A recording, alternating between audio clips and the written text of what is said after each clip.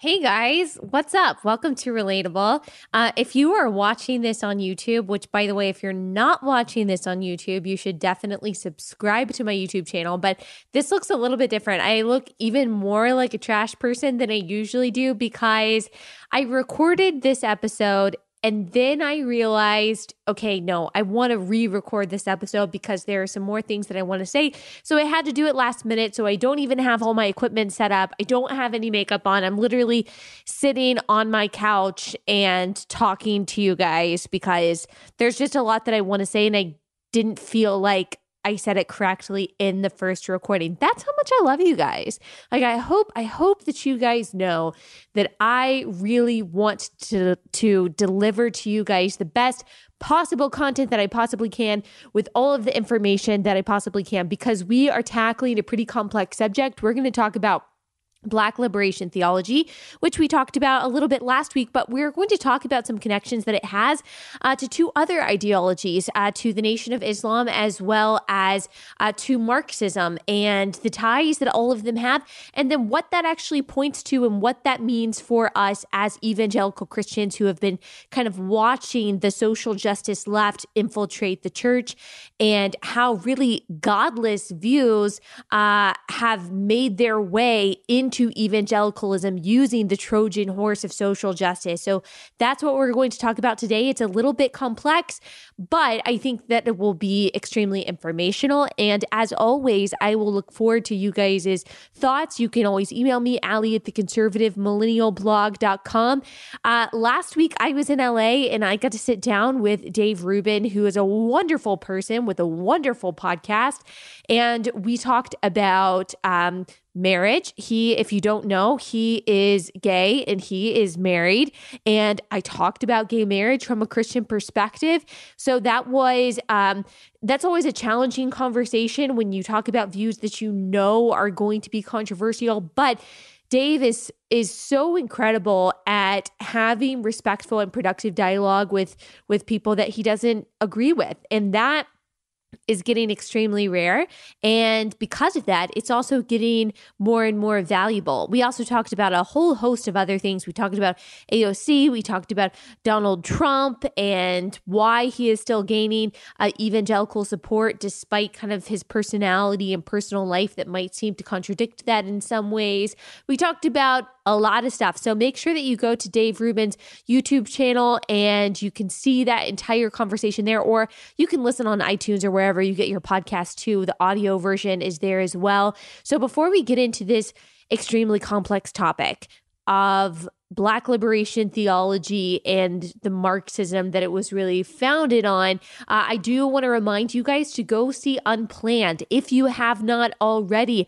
I saw it an extremely emotionally turbulent experience, and I mean that in the best way possible. I mean, think about all of your favorite movies. All of your favorite movies are emotionally turbulent in some way. I remember the first time I saw The Notebook, I don't think I stopped crying for 3 days. I mean, of course, I was 14, and I probably shouldn't have seen it at that age. But, I mean, I really felt like I was attached to Noah and Allie, especially since my name is Allie. Why do you think I named my cat Rachel McAdams? It's because I love The Notebook so much.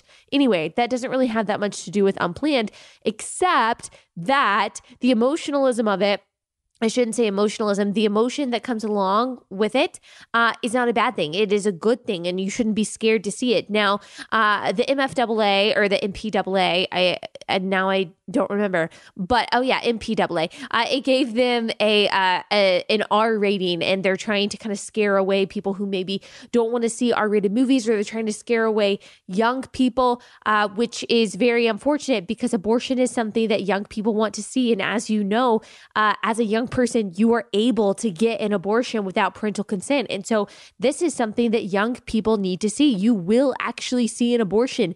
Difficult to watch, but so important. If you don't already know, this is the story of Abby Johnson. She got 2 abortions herself, and then she worked at Planned Parenthood. She was staunchly pro-choice. Her husband, her mom could not convince her otherwise. She was so good at what she did at Planned Parenthood that she actually rose to the ranks. She ended up directing this Planned Parenthood clinic until one day she was was called to actually assist in an abortion, and she had never seen one before. It completely changed her perspective, and she knew that she was never going to be the same again. And so this is her story. You've probably seen the controversy surrounding it. Google actually put a propaganda label on it. The social media sites have been trying to censor their platforms ever since the movie came out, but it has been killing it at the box office. It's been doing really well. And so make sure that you go see it for yourself. Try to bring your friends. I know personally of a pro-choice person who went to see it, didn't know what an abortion was, and was like, oh my gosh, that totally changes my perspective. And so it's having a big impact. So make sure that you go to unplannedfilm.com. That is unplannedfilm.com. You can see where it's playing near you. You are not going to leave the theater being the same person that you were when you walked in. I can just guarantee you that. And I know that from personal experience. Okay. Now, we are going to get into what we are talking about. So last week, if you missed last Monday's topic, we talked about Ekemini Uwan, who spoke at the Sparrow Conference. There was a lot of backlash that came with the conversation that she had at Sparrow Conference. Sparrow took her interview down, but Ekemini was actually able to get her video footage back up. And so the interview is now online. I had already seen the transcript, but seeing the video honestly didn't change anything that I said last Monday. A bunch of you guys sent me the link, but the context, the full context that I was given by the actual video really did nothing to detract from her words.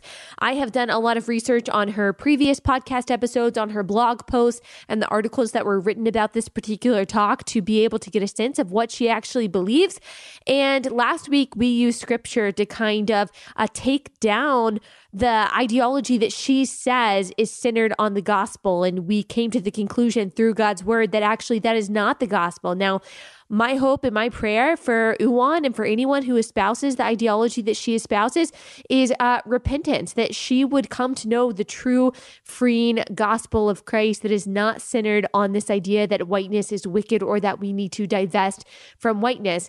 Now, there's been a lot of drama back and forth over the past week or so between this Sparrow Conference and between Ekemini Uwan, who hired a lawyer and all of that. But I don't really want to get into all of that because it makes me sad. It makes me sad that there's this kind of division. Now, I do hope, and I don't mean this in a patronizing way at all. I say this as someone who believes that there are true believers that run Sparrow Conference, true believers that attended Sparrow Conference. But I do hope that they kind of realize, okay, this was a really bad consequence of choosing someone that was more woke than they are theologically sound. I mean, Sparrow knew from what Uwan had done in the past online that was very public, the exact type of views that she had and that she would articulate when she got on stage. And so for them afterwards to say, oh, we're just going to take this down and not really talk about it that much, I think that was probably wrong. So I actually am on Uwan's side. I'm not on a side, but I get her. I understand her frustration and everything we've seen since then, that she said the things that she has been saying for a really long time. Now that in and of itself is a problem, but she didn't go up there and shock anyone who put on Sparrow by what she said, because these are views that she's been having for a long time. Now, if you would like to know what I'm talking about, I would go to last week's episode, Monday, Wayward Wokeness. We kind of break down her views that she articulated in the interview at Sparrow Conference, as well as one of her blog posts on systematictheology.com. And we use scripture to, of course, back up our arguments there, as we always do. And if I do not do that, if there is some discrepancy between what I am saying and what scripture says, I of course want you to know I am much more concerned with being biblically sound in what I say and how I argue my views than I am being right. And so if you come to me and have an argument with something that I say that has to do with the Bible, just make sure that you do have scripture when we have this conversation. I get emails and I get tweets from people saying, hey, you said this and I don't like that, or I'm offended by that, or that's wrong, but they don't have any scripture to back it up. And if what I said is backed by scripture, then what you need to say is backed by script needs to be backed by scripture too. So we can both understand that we are operating under the same objective standard, which is the word of God, which is supreme over any of our opinions. Okay, so now let's talk about this Black liberation theology. I want to talk about what exactly it is, because we discussed it a little bit last week, but as I was digging more into it, I just found some really interesting commonalities with some other ideologies that we would say are decidedly not Christian. Now, Black liberation theology is seen as a Christian theology. I actually had someone who follows me reach out to me and say, hey, liberation theology isn't bad. It's just more focused on praxis, on practice, on pragmatism than it is on spiritual things. It's not all bad. There are parts of it that are redeemable. Well, I just don't think that is true if you actually know how Black liberation theology was founded, and if you know what it's about. So liberation theology is actually something that started, I believe it was the 19th century, not the 20th century, maybe the end of the 19th century in Latin America by the Catholic Church. And it might have started out as a good thing. Of course, relieving people from oppression and fighting for justice is something that Christians are called to do. That's kind of what it originally started as. Since then, the Catholic Church has actually spoken out in large part against liberation theology, because what it did is it lost sight of the gospel and the spiritual needs of people and said, okay, we're just going to meet the material needs of people. And how it tried to accomplish that in many ways was through big government policies. Of course, that's what we see in a lot of the social liberalism, or just the liberalism in general, of today. Well, Black liberation theology, one of its founders was James H. Cone, and it took a lot of inspiration from the liberation theology that started in the Catholic Church in Latin America. That, like I said, many Catholics and many Catholic leaders later said, okay, no, that's not the way to go. That's not an ideology that we are latching onto. Well, James H. Cone saw some good in it and said, well, I want to take that and I want to apply it not just to America, but specifically to Black people in America. So the stated purpose of Black liberation theology is to liberate non-white people from multiple forms of political, social, economic, and religious subjugation. James Cone says it is a rational study of the being of God in the world in light of the existential situation of an oppressed community, relating the forces of liberation to the essence of the gospel, which is Jesus Christ. Like I said, he is one of the founding advocates of Black liberation theology. Now, that might sound okay, but I want you to listen. I want you to listen to the stated purpose of another section of faith, or another ideology that I think we would all agree, no matter our political persuasions, if we are Christians, that has nothing to do with the God of the Bible. So the stated purpose of this particular ideology is to teach the downtrodden and defenseless Black people a thorough knowledge of God and of themselves, and to put them on the road to self-independence with a superior culture and higher civilization than they had previously experienced. It also is to improve the spiritual, mental, social, and economic condition of African Americans in the United States and of all humanity. Those two statements of purpose are very similar. Black liberation theology and this particular ideology. The particular ideology that I just quoted in the latter section of what I just said is of the Nation of Islam. So that was a quote by Fard Muhammad, who was the founder of the Nation of Islam in the middle of the 20th century. And James H. Cone actually took a lot of inspiration from the Nation of Islam, took a lot of inspiration later from Malcolm X and from the Black Power movement, of course, in the 1960s and 70s, to form this Black liberation theology. So right away, it should tell us something, that Black liberation theology is mirroring so closely in its language the Nation of Islam, which of course has been accused of being a Black supremacy group, which I think you could probably listen to the rhetoric of its leaders and deduce that pretty easily. You also know Nation of Islam because it is led by Louis Farrakhan today, the guy who calls Jews satanic termites and who preaches about the exclusive exaltation of Black people or of non-white people. That is the common thread between Black liberation theology and the Nation of Islam, is the self-glorification or the glorification, the exaltation of Black people. That is what they see as their mission and as their gospel. The only difference is that the Nation of Islam Muhammad uses Islam as their cover for that, and Black liberation theology loosely uses Christianity for that. Now, there is also a deeper connection here beyond the stated purposes of Nation of Islam and Black liberation theology. As you know, Louis Farrakhan does not like Jews. That's not a controversial statement. You can look that up online. He does not like Jews. He calls them wicked. He calls them satanic. He refers to them in subhuman terms like termites. You can watch any of Louis Farrakhan's. Again, this is the leader of Nation of Islam. Anywhere online, he posts them himself. He posts them himself on his Twitter account, so really not hard to find. James H. Cone, the original advocate of Black liberation theology, he wrote a book called Black Theology and Black Power in 1969. Here is what he had to say about Jewish people then. The whole world knows the Nazis murdered millions of Jews and can suspect that the remaining Jews are having some emotional reaction to that fact.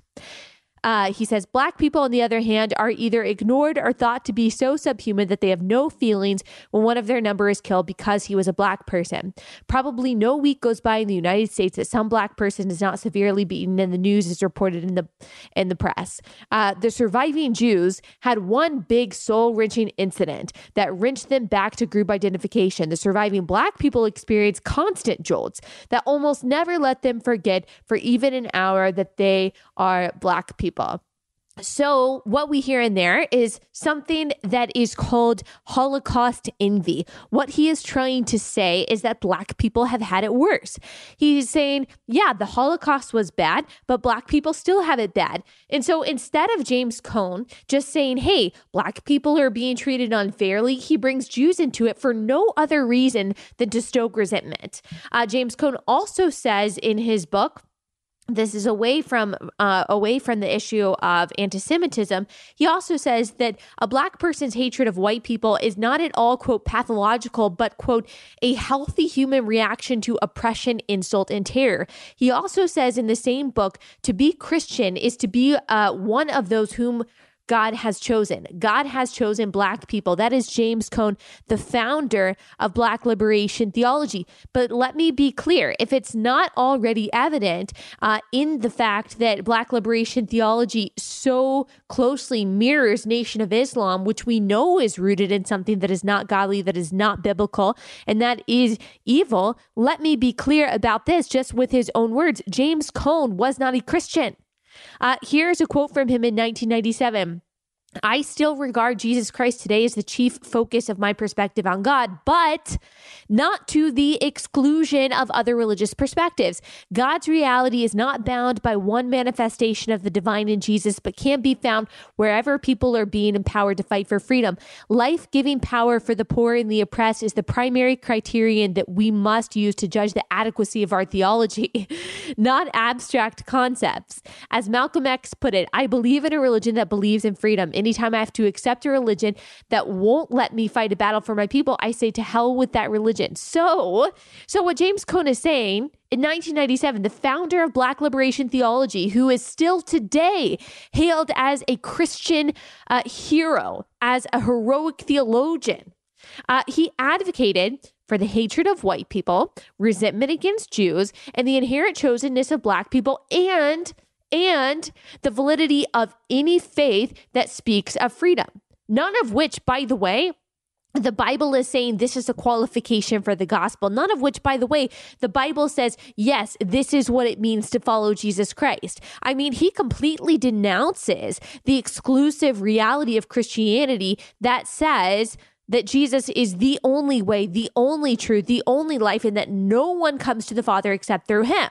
What we see is that James Cone is much more concerned with the, quote, liberation of those he sees as marginalized, which in this case is his own Black community, rather than the salvation of their souls. That, of course, is what we have always seen from the social gospel. That, of course, is what we have always seen from liberation theology. That is, of course, what we always see today when we hear this social justice gospel being played over and over again. They don't talk about the salvation that is found in Christ. They don't talk about that in order for your soul to be saved, in order to know true freedom, in order to know true liberation, that you have to know Christ, that there is no liberation outside of that. What good does it do to a man to gain the whole world and lose his soul? You don't hear them talking about that. They are much more concerned with their politics than they are the power of the cross. But these are all of the things that Black liberation theology is founded on, that its founder espoused themselves. So how does this reflect what we talked about last week? Ekemini Uwan and her theology that she talked about at Sparrow Conference. And again, this is not important because of this one particular person, because of Uwan. This is important because it was at Sparrow Conference, and this is not just about Sparrow Conference. This is about a mainstream conference in Dallas, Texas, with mainstream evangelical speakers speaking at this conference.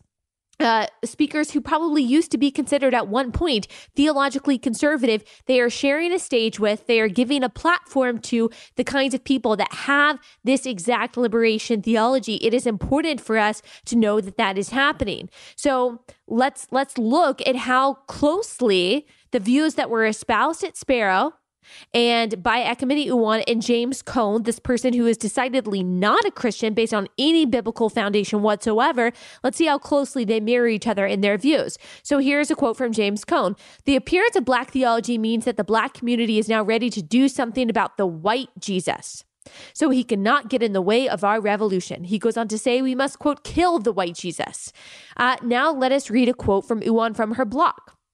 Do the minds and lives of these urban disciples reflect a baptism of faith in the marginalized, brown-skinned Palestinian? We talked about the problem with saying Palestinian, God-man, Jesus Christ.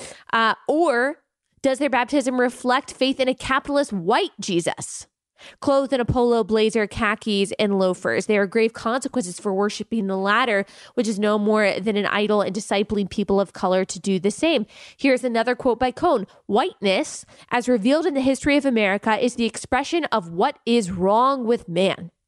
It is a symbol of man's depravity, whiteness. God cannot be white, even though white churches have portrayed him as white. When we look at what whiteness has done to the minds of men in this country, we can clearly see what the New Testament meant when it spoke of the principalities and powers. Ekemini Uwan, her quote is, whiteness is wicked. You need to divest from whiteness.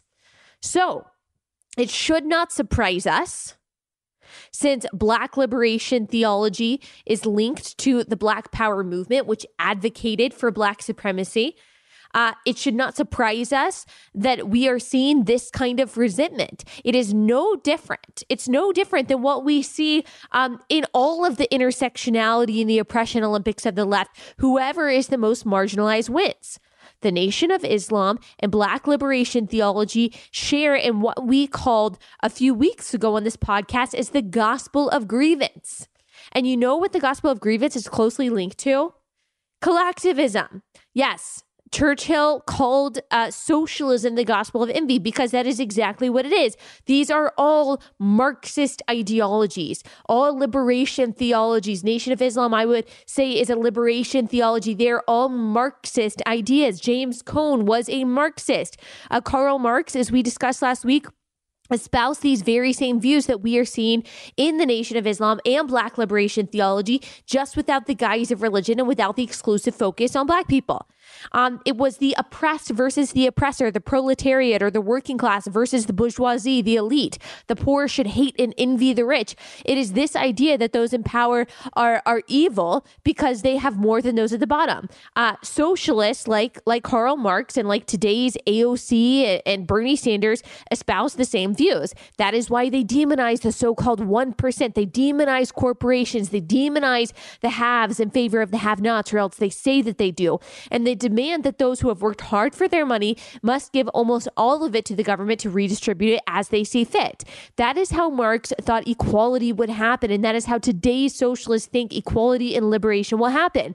But has that worked out? No, it hasn't. Has communism worked out?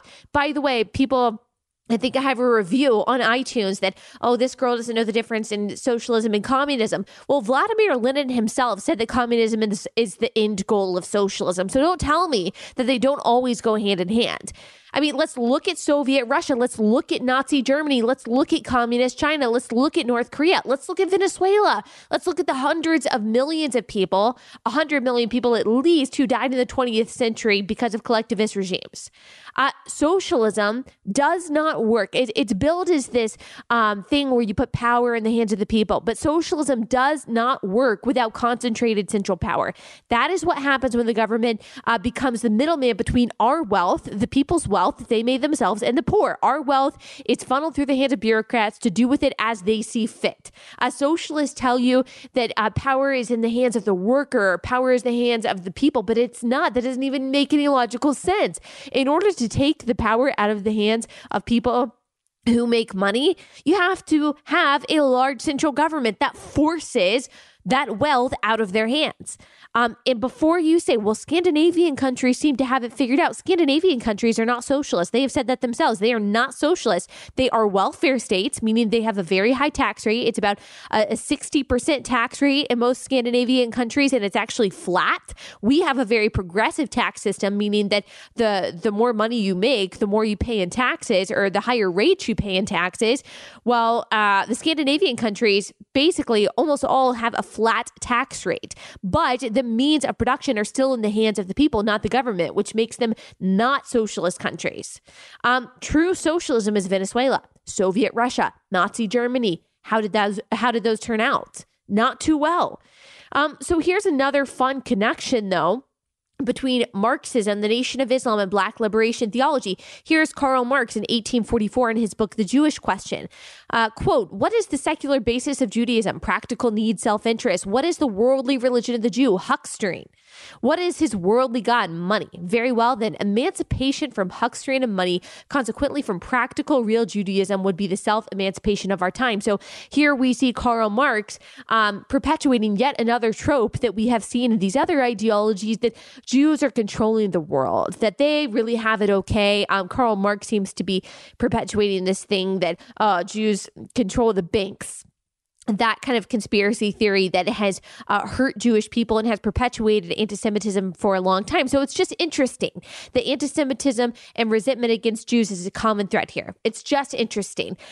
All James Cone of the Black liberation theology did is take the liberation theology of Latin America, unite it with the Black power ideology and the Nation of Islam, and there you have Black liberation theology that's espoused by people that are still in the pulpits preaching it today, despite the fact that James Cone wasn't a Christian, despite the fact that it mirrors ideologies that have nothing to do with Christianity, despite the fact that it is rooted in Marxism, which has been responsible for the suffering and the slaughtering of people throughout history since its birth.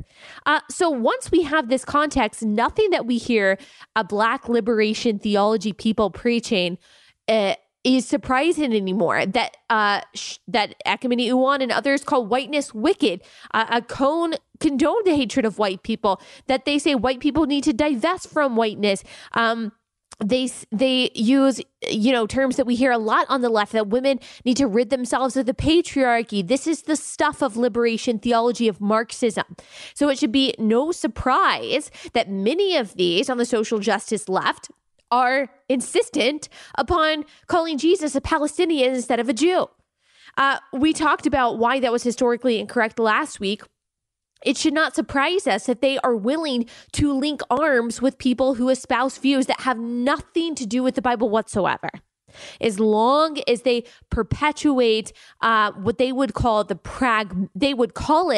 pragmatic manifestation of the gospel, it's really nothing more than collectivism that has been tried and tried and tried and has failed over and over again. And the fact that the Black liberation theology parallels so closely the Nation of Islam, it just shows us that it truly is a false teaching, how non-Christian and how unbiblical it is, because they are both rooted in sin. They are both rooted in grievance. They are both rooted in resentment. One just calls on Muhammad, one calls on Jesus. They are both rooted in self-exaltation. They are both rooted in self-glorification. You see that in the attitudes of the people who hold to these views. Self-exaltation, self-glorification, saying, no one can stop me. I'm on top of the world. I'm invincible. Is that the attitude of someone that is humbly following Christ, who has taken Christ at his word, who has said, yes, I will come and die? Yes, I will deny myself, take up my cross and follow him? Does self-exaltation work together with self-denial? No, of course it doesn't. Look, the devil is not creative. He uses the same question today to tempt people as he did in the Garden of Eden, saying, did God really say? And the answer for the Christian should be, yes, he did. God really did say in Ephesians 4:31 through 32, let all bitterness and wrath and anger and clamor and slander be put away from you, along with all malice. Be kind to one another, tenderhearted, forgiving one another as God in Christ forgave you. God really did say in Galatians 3:27 through 29, for as many of you as were baptized into Christ have put on Christ. There is neither Jew nor Greek. There is neither slave nor free. There is no male nor female. For you are all one in Christ Jesus. And if you are Christ, then you are Abraham's offspring, heirs according to the promise. God did really say in 2 Corinthians 5:17, therefore, if anyone is in Christ, he is a new creation. The old has passed. Behold, the new has come. 1 Corinthians 13:4 through 7. Love is patient and kind. Love does not envy or boast. It is not arrogant or rude. It does not insist on its own way. It is not irritable or resentful. Yes, God really did give us the 10th commandment, which says, you shall not covet. You shall not covet your neighbor's house. You shall not covet your neighbor's wife, or his male or female servant, his ox or his donkey, or anything that belongs to your neighbor. Now, contrast that to what you read from James Cone, founder of Black Liberation Theology. Contrast that to what you hear on what you heard in that particular video on the stage of Sparrow. Contrast that to anyone who espouses these social justice, leftist liberation, intersectionality, critical race theory views. Are they biblical? Contrast all of that to the progressive talking points that we hear on a daily basis. Contrast that to the messages of these so-called social justicians that we are hearing from the pulpits of our evangelical churches. And here's a fun just side note to all of this, to bring the political into this. James Cone was also a big inspiration for Jeremiah Wright. You know Jeremiah Wright as the pastor famous for saying, not God bless America, but God blank America. He was also a great friend and an influencer of Barack Obama. Barack Obama was extremely influenced by these Muslim and so-called Christian liberators, Cone and Wright included. We know that he has also been, at least informally, I'm not making any accusations. We all take pictures that we wish that maybe we didn't take, but he has been associated, at least informally, with Louis Farrakhan. So Obama was deeply embedded in this religious Marxist ideology, in this class racial warfare. We saw it over the 8 years of his presidency, this promulgation of identity politics, this victimhood narrative. So you want to know why, in large part, besides just spiritual warfare, why in large part we are dealing with these tense conversations about race as if we are still in the 1960s segregated South, like all of a sudden, why we are talking about reparations now, 150 years later, which we weren't talking about in large part, not in the mainstream 10 years ago. By the way, you can go listen to my conversation or the podcast on reparations and why they don't make any logical or just sense whatsoever in a previous podcast. But you want to know why we're having these conversations about marginalized groups and what they're owed? Because Marxism has representatives now in the church and in the mainstream church, and Marxism had a representative in Barack Obama. It is not because of Donald Trump. It is not because of this new rise in white supremacy. Now, I'm not saying that Donald Trump is the great reconciler. I'm not saying that he is the great savior here. You know that if you've heard any of my podcasts. I am not saying that white supremacy isn't a problem and isn't bad. Of course it is. I've also talked about why racism is a sin and why racism is hate. And you cannot love God and hate your brother. The Bible makes that very clear. And so I'm not saying those things are not a problem. But both of these things might be symptoms, but it did not start with Donald Trump. And that was not the source. Polarization in Politics is a Pew Research study that came out in 2017 that shows what Americans thought about racism against Black people in 2009 versus 2017. It asked the question, it said it was a statement whether you had to agree or disagree. Do you believe that personal responsibility is the reason why Black people haven't been able to get ahead? Most people in Republicans and Democrats in 2009 agreed with that it was a personal responsibility problem, not a systemic racism problem. 2017, those numbers changed dramatically, but only for Democrats. Only for Democrats.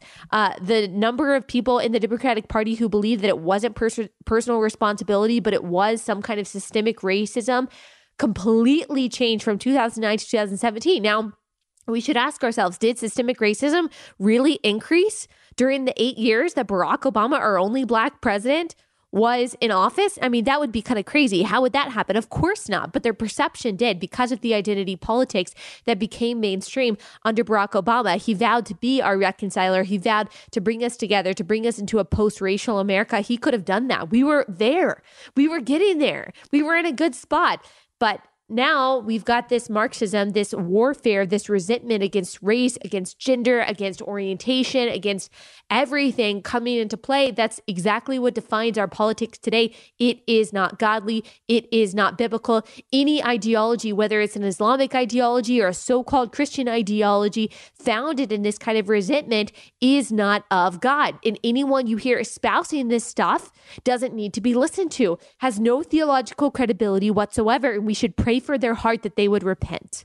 That is not, as I've said before, to downplay real racism. As we have discussed, there are evil parts to our nation's history, just like every single nation's history since the dawn of time has had evil in its history. Jim Crow was terrible. Slavery, terrible. Japanese internment camps, terrible. Segregation, terrible. Horrible, evil, dark parts of American history. But you know who fought the most against those things? You know who led the way in righting these wrongs?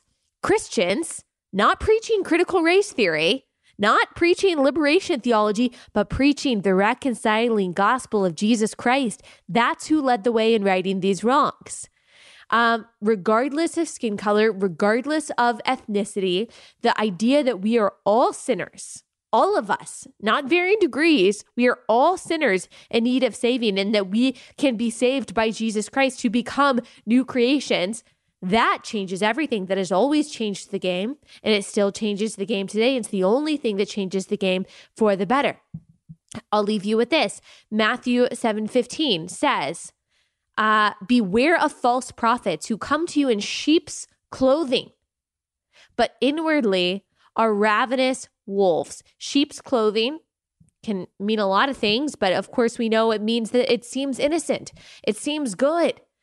And of course, we are supposed to enact justice on earth as Christians. Of course, we should care and work towards the justice of the least of these. We should care about the systemic injustices that do happen, like abortion, for example. We should care about all of these things.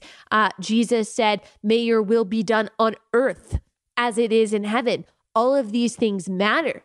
But when we start mixing in ungodly, unbiblical ideologies with God's definition of justice that we see in the Bible, then you get a gospel that is no longer the gospel that Jesus Christ came to preach to us, but it is, in fact, another gospel. If anyone preaches to you another gospel, let him be an anathema. So that's how we have to treat this stuff. And I also just want to give another word of warning that we've given many times on this podcast for the pastors out there, for the teachers out there, for the influencers out there who think that they can just dip their toe in the pond of progressivism and say, okay, well, I'm just going to get on board with some of this social justice stuff. I'm going to get on board a little bit with the intersectionality, with the identity politics, with the critical race theory, with the white guilt, white privilege stuff. I'm just going to get on board with that because, I'm white and I kind of feel bad for it. It doesn't work like that. Have you met a progressive? They do not want just an inch. They don't want your polite concessions. They want your entire soul. They want all of it. That is why I say it is not possible to be a far left progressive and to be a Christian at the same time, because far left progressivism tells you the same thing that Christianity does, that you got to deny yourself, take up your cross, and follow progressivism. It doesn't want just a little bit of your opinion. It doesn't want just a little bit of your agreement. It wants everything. So for the pastors that say, well, sure, I'll just give in on this critical race theory stuff. I'll just give in on the race stuff. I'll just buy into that so I'm not seen as a bigot. Wait till they come for your views on marriage. Wait till they come for your views on gender. Wait till they come for your views on abortion. Wait till they tell you that you have to perform a gay marriage. Are you still going to partner with them then? Where does it stop? Let us all, no matter our persuasion, let us all find the definition of justice, find the definition of how we should view race, find the definition of how we should view politics in the Bible. Let that be our objective standard. Let us not give in to either side, what conservatives say Christianity should be or what the left should say Christianity should be. Let us not say, well, I have to be on this side of the issue because I don't like Donald Trump. If that means compromising your biblical values, dude, that is not worth it. So whenever I see a pastor or a teacher start talking in a way that is elevating race as identity, that is elevating gender identity as who someone is elevating even just the vocabulary of marginalized and things like that, it always makes me just listen a little bit more. I'm not saying I completely turn off because I don't want the left to hijack all of our definitions, but I'm going to tune in to what they're saying to make sure that it lines up with scripture. So often I see such theologically solid people give in on one or two of these issues and then they've gone full on woke. And you're like, what the heck happened to you, dude? What the heck happened? The Bible didn't change, but you did, because it became culturally convenient and cool to be this way.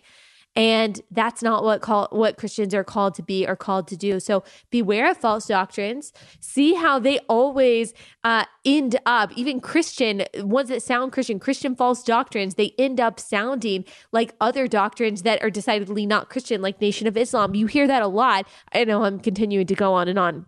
But you hear that a lot too with this like love yourself, you are enough, just positive vibes, feel your energy Christianity. Well, that is also reflected in Eastern mysticism.